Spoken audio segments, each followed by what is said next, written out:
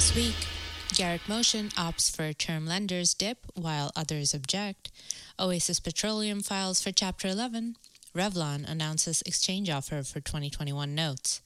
And as always, updates from Puerto Rico. Hello, and welcome to the Reorg Podcast, where we bring you the latest top developments in high yield, distressed debt, and bankruptcy. I'm Connor Skelding. And I'm Raksha Manjunath. Later, LATAM team lead Kyle Owusu will update us on the Brazilian airlines. It's Sunday, October 4th. In an effort to address objections raised at the first day hearing, the Garrett Motion debtors on Monday filed an amended proposed DIP credit agreement with term lenders while rejecting junior DIP offers from note holders Oaktree and Centerbridge. The debtors' investment banker said in a declaration in support of the revised DIP that the term lenders' proposal is superior, in part because it preserves the $2.1 billion stalking horse bid from KPS Capital. The debtors also indicated that Centerbridge has expressed interest in submitting a competing bid. According to a declaration by CFO Sean Deason, the debtor's liquidity position has worsened since the petition date, and, quote, the company must now maintain a minimum of at least $150 million in cash on hand to avoid disruptions to its operations. Adding, even the minimum cash position of $150 million is a floor and not enough to protect operations, permit the company to maintain customer confidence in sourcing business, and appropriately address unforeseen decreases in revenue that could result at any time from an industry shutdown or disruption from a second wave of COVID-19, similar to the crisis experienced in the second quarter of 2020. The amended DIP failed to placate the objectors. On Tuesday, asbestos indemnification claimant Honeywell International and a group of shareholders filed objections to the revised term lender DIP. The objectors questioned the debtors' immediate need for DIP financing, arguing that the DIP budget shows that the debtors would have sufficient cash through at least October. According to Honeywell and the shareholders, the debtors' alleged liquidity crisis was of their own making and resulted from their decision not to draw down on the $136 million available under their revolving credit agreement prior to the petition date. The objectors also questioned the debtors' DIP marketing process. The shareholders indicated that they would be making their own competing DIP proposal shortly. The objectors request that the DIP motion be denied or, in the case of Honeywell, adjourned or denied to give the parties more time to explore alternative financing options. Oasis Petroleum, the Houston-based E&P with operations in the Permian and Williston basins, filed for Chapter 11 on Wednesday morning with a, quote, straddle prepackaged plan, an RSA supported by 97% of pre-petition RBL lenders and holders of 52% of unsecured notes. The debtors, who had faced a borrowing-based redetermination, attributed the filing to the volatility of crude oil prices resulting from the COVID-19 pandemic and Russia-OPEC price war, exacerbated by the reduction of its borrowing base in April. The debtors obtained a $450 million priming DIP facility from RBL lenders that includes $150 million in new money and $300 million in roll-up of pre-petition RBL debt. The debtors started soliciting votes on their proposed plan on September 29th and aimed to confirm the plan within 45 days. Under the plan and the RSA, the RBL lenders would provide a senior secured exit facility of up to $1.5 billion, with an initial borrowing base of up to $575 million. The exit RBL would refinance the DIP facility and any pre-petition RBL debt remaining on the effective date, and the debtors expect to emerge with $340 million outstanding on the exit RBL. Note holders would receive 100% of reorganized equity, subject to dilution by a management incentive plan of up to 10% of reorganized equity, and new 4-year warrants of up to 7.5% of reorganized equity that will be issued to shareholders. Judge Marvin Isker, on a hearing Wednesday afternoon, granted most of the first-day relief sought, though he did take issue with the emergency relief sought by the debtors relating to the non-debtor Oasis Midstream Partners, or OMP, which is 67.5% owned by the debtors. Judge Isker specifically balked at approving the debtors' payment of more than $60 million in pre-petition amounts due to OMP on, quote, overnight notice. Although the debtors contend that the proposed payments to OMP are critical to avoid operational disruption, Judge Isker said he doubts OMP as a, quote, insider would cease providing services to the debtors if the requested payments are not made immediately. Quote, I don't know why you need a midstream provider more than they need you, the judge remarked. Revlon on Tuesday announced an offer to exchange its $345 million in 5.75 senior notes due 2021 for, at the holder's option, up to 32.5 cents on the dollar in cash, or, quote, mixed consideration, consisting in up to 25 cents in cash, 14.5 cents in ABL first in last out term loans, and 21.75 cents in Brandco second lien term loans. Steve Zellin and Scott Mates of PJT Partners on Wednesday joined Revlon CEO Deborah Perlman and CFO Victoria Dolan for an investor call, where Zellin described the exchange offer as, quote, a strong package of value. He acknowledged the company's unsuccessful exchange offer for the 2021 notes back in July, explaining that feedback from advisors working with note holders was taken into consideration and factored into this, quote, meaningfully improved modified transaction. In conjunction with the proposed exchange, Revlon said in an 8K Tuesday that it had sought to refinance or extend both its 2018 European ABL facility and the unsecured 2019 senior line of credit facility in order to, quote, reinforce its liquidity position to be better able to address the current business and economic environment and prepare for any further potential disruptions to its business and operations as may be brought on by the COVID-19 pandemic or other events. The PROMESA Oversight Board disclosed on Wednesday a revised Commonwealth Plan of Adjustment it proposed and a counter-proposal by the principal creditor parties to the Commonwealth Plan Support Agreement that both call for a $2 billion increase in cash consideration for general obligation, public buildings authority bondholders, and lower caps on maximum annual debt service compared with the existing PSA struck in February. Both proposals, which date back to August, contemplate total cash of $5.984 billion, reflecting a $2 billion increase from the existing PSA.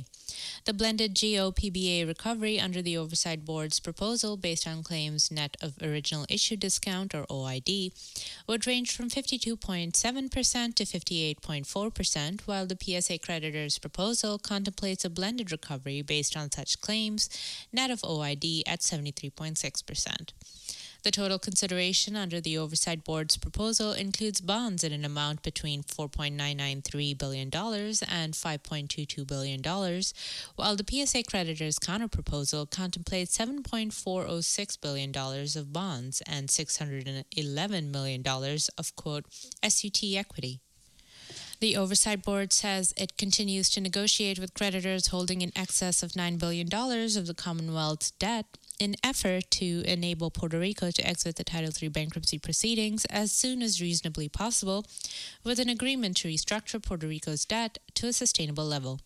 The Oversight Board said it will update the Title III court in late October about the status of the negotiations.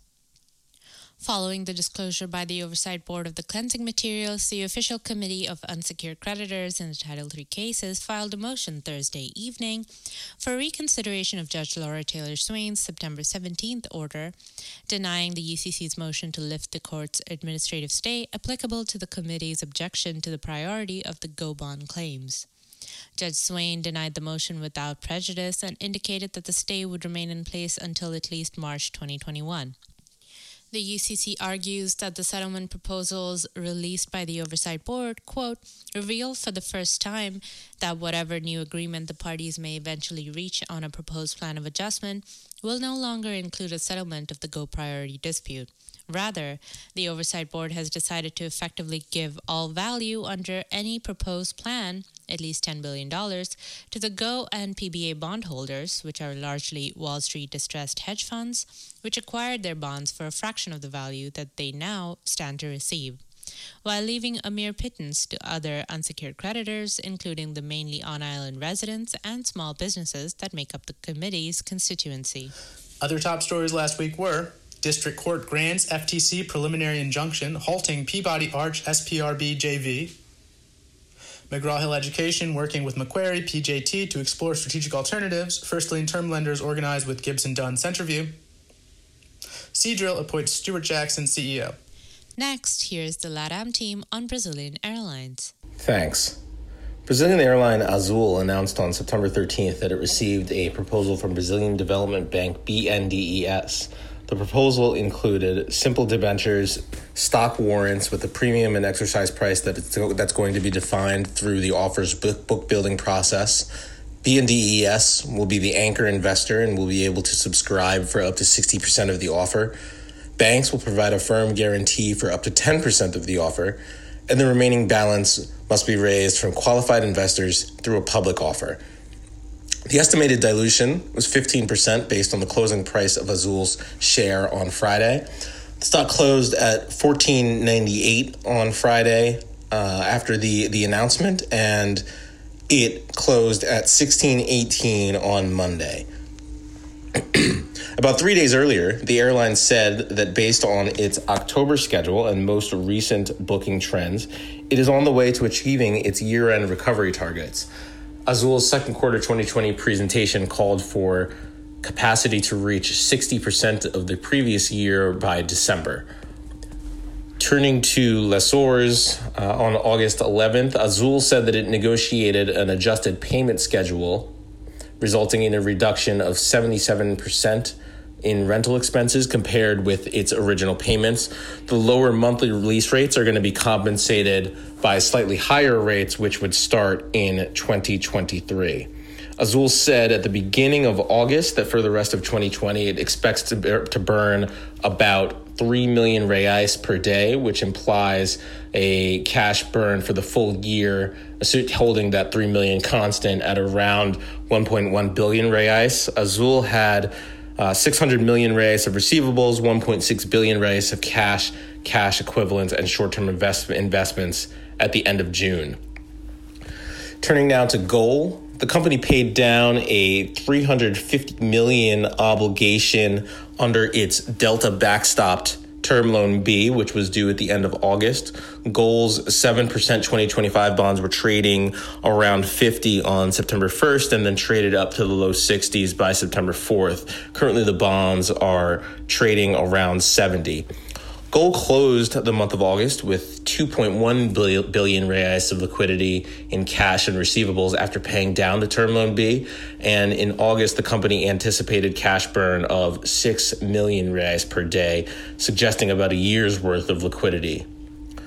GOL also has 2.4 billion of deposits and 1.2 billion reais of unencumbered assets. The company expects to end 2020 at 80% of its 2019 domestic capacity. GOL should be finalizing negotiations with its lessors around this time. On July 31st, GOL said that over the next 30 to 60 days, it expected to conclude discussions around deferrals, haircuts, and power-by-the-hour agreements, whereby GOL's payments to its lessors would depend on how often it uses its planes.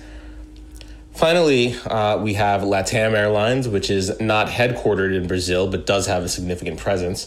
On September 23rd, Judge James Garrity Jr. granted all of LATAM Airlines' motions, which were before the court, including the debtor's bar date motion.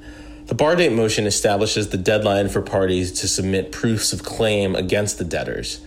The date has been set for December 18th.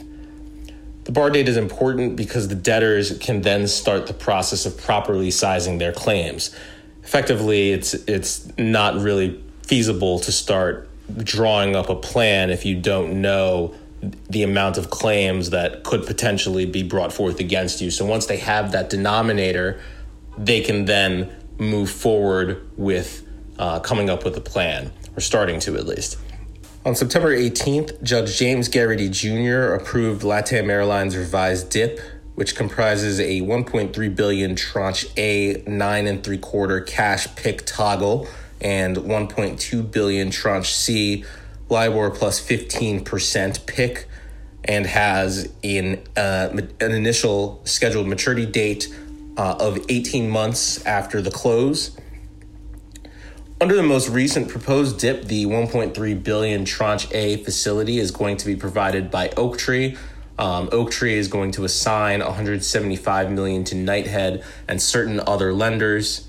Qatar Airways and Costa Verde will provide $750 million of the $1.2 billion Tranche C, plus any Tranche C backstop commitment. In addition, $250 million will be provided by the Tranche C Knighthead Group lenders, plus any Tranche C backstop commitment. $150 million will be offered to other shareholders and investors and fully backstopped by the Tranche C initial lenders and the Tranche C Knighthead Group lenders on a pro rata basis. It's also relevant to point out in this case the ad hoc bondholder group. They filed their Rule 2019 statement on July 14th, which was an update to the original filed on June 28th. The largest members of that group, according to that statement on July 14th, were Consorcio Financiero, Double Line, and VR Global Partners. Now, with the airlines anticipating a ramp-up of capacity in the coming quarters, we're going to be monitoring their working capital needs going forward, as that's something that GOL's CFO Richard Lark has discussed on several calls, the need for ample liquidity to make sure that the company has a cushion in the event that it needs to increase its working capital to meet the demands needed to ramp up capacity. Colombian airline operator Avianca's lender estimates show the importance of working capital in a recovery scenario. The airline estimates that it will spend about $275 million of working capital from November to June, as EBITDA goes from negative $19.5 million to $21.3 million. The Republic of Argentina obtained the requisite consents for its exchange last month. The Republic's new US dollar 2038 bonds are trading in the low 40s, down from around 50, which is where they were trading on September 4th. Argentina's central bank issued new regulations on September 16th to further limit access to foreign currency via local companies amidst weakening foreign exchange reserves. The central bank is requiring local companies with outstanding debt maturing within the next 6 months to voluntarily restructure and present a refinancing plan within the next 30 days. Adding to the uncertainty are the negotiations with the IMF regarding Argentina's $44 billion obligation. Argentina's economy minister, Martín Guzmán, said in a televised interview with Ambito that a mission from the IMF would arrive in the country next week.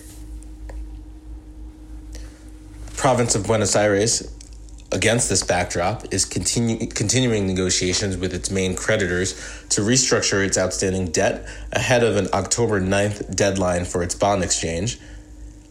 Sources have pointed out that the economic and political backdrop in Argentina's largest province are relevant factors which could distinguish PBA's dynamic from those of other provinces. Certain creditors that have been holding the province's bonds are pushing for recovery values in the low 80s at a 10% exit yield. However, sources within the government's administration have said that they are reluctant to make an offer even at the 70s NPV level. The province is led by Axel Kicillof, a former minister of economy under Cristina Kirchner's presidency. The province accounts for about 40% of the country's GDP and over 35% of Argentina's voters. PBA's total exports were $23 billion in 2019, accounting for about 35% of the country's total exports. There's a midterm election coming up in October 2021. Some sources have speculated that Kicillof and the National Party may be pressured or incentivized to close a deal to avoid going into open default after the sovereign was able to come to an agreement with its creditors. Turning now to Cordoba, on September 11th, the province put forth a proposal regarding 3 sets of notes: the 7.125% notes due 2021, the 7.45% notes due 2024, and the 7.125% notes due 2027. The proposal would extend the maturity on the 2021 notes by 7 years, on the 2024 notes by 5 years, and on the 2027 notes by 3 years. The coupons would be lowered. For example, under the 7.125% 2021 notes, those would pay 1% PIK from settlement date to December 10th, 2020, then 1% cash from December 2020 to December 2022, and 5% cash thereafter until maturity. There would be 10 semi-annual equal amortizations commencing under the 2021 notes, starting on December 10th, 2023, 5 annual equal amortizations for the 2024s, commencing September 1st, 2025, and then 5 annual equal amortizations for the 2027 notes, commencing August 1st, 2026. The Cordoba Ad Hoc Group, in their counter-proposal, said, for the avoidance of doubt, that their proposal would not impact the 7.45% notes due 2024 and the 7.125% notes due 2027. So right there, that shows you one gating item. And then under the ad hoc group proposal, the 2021 notes would be extended by 3 years as opposed to the 7 years that the province is proposing, and the 2021 notes would not see their coupon reduced.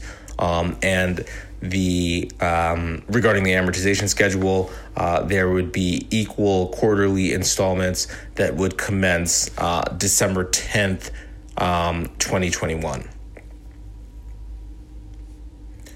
Turning to the province of New Cane, an ad hoc committee of secured bondholders on August 14th, comprising institutional investors which hold over 25% of the province's 338 million secured 8.625% notes due 2028, formed and put out a release saying that they categorically reject the unilateral consent solicitation, which was published by the province on August 10th.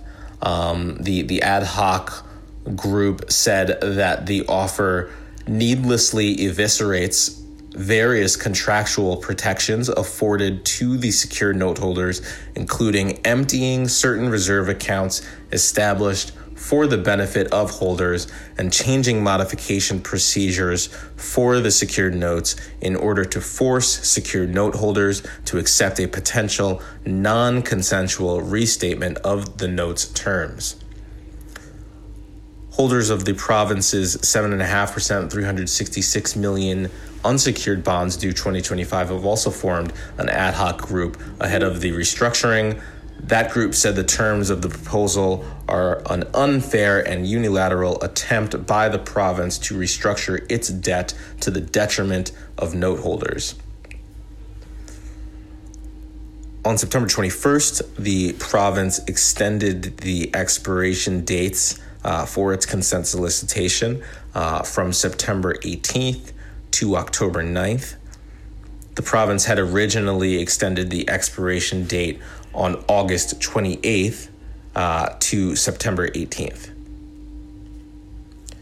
Turning to the province of Mendoza, on September 30th, the province announced that 562.1 million, or about 95% of its 590 million 8 3/8 notes due 2024 have been tendered and accepted as part of that exchange offer.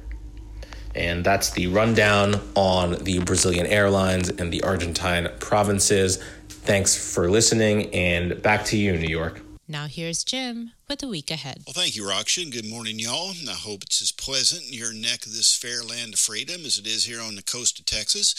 And on the subject of which, what a better way for the week to begin than on Monday, October the 5th, when there are 3 hearings or billable hour opportunities related to the Sanchez Energy matter. Sanchez, of course, being of South Texas fame.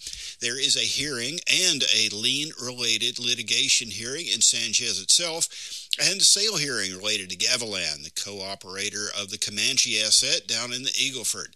Now, of course, Sanchez, upon emergence from Chapter 11, remonikered itself as Mesquite Energy, after the tree that's actually a member of the legume family, and whose wood is very popular for smoking brisket, barbacoa, lamb, or duck.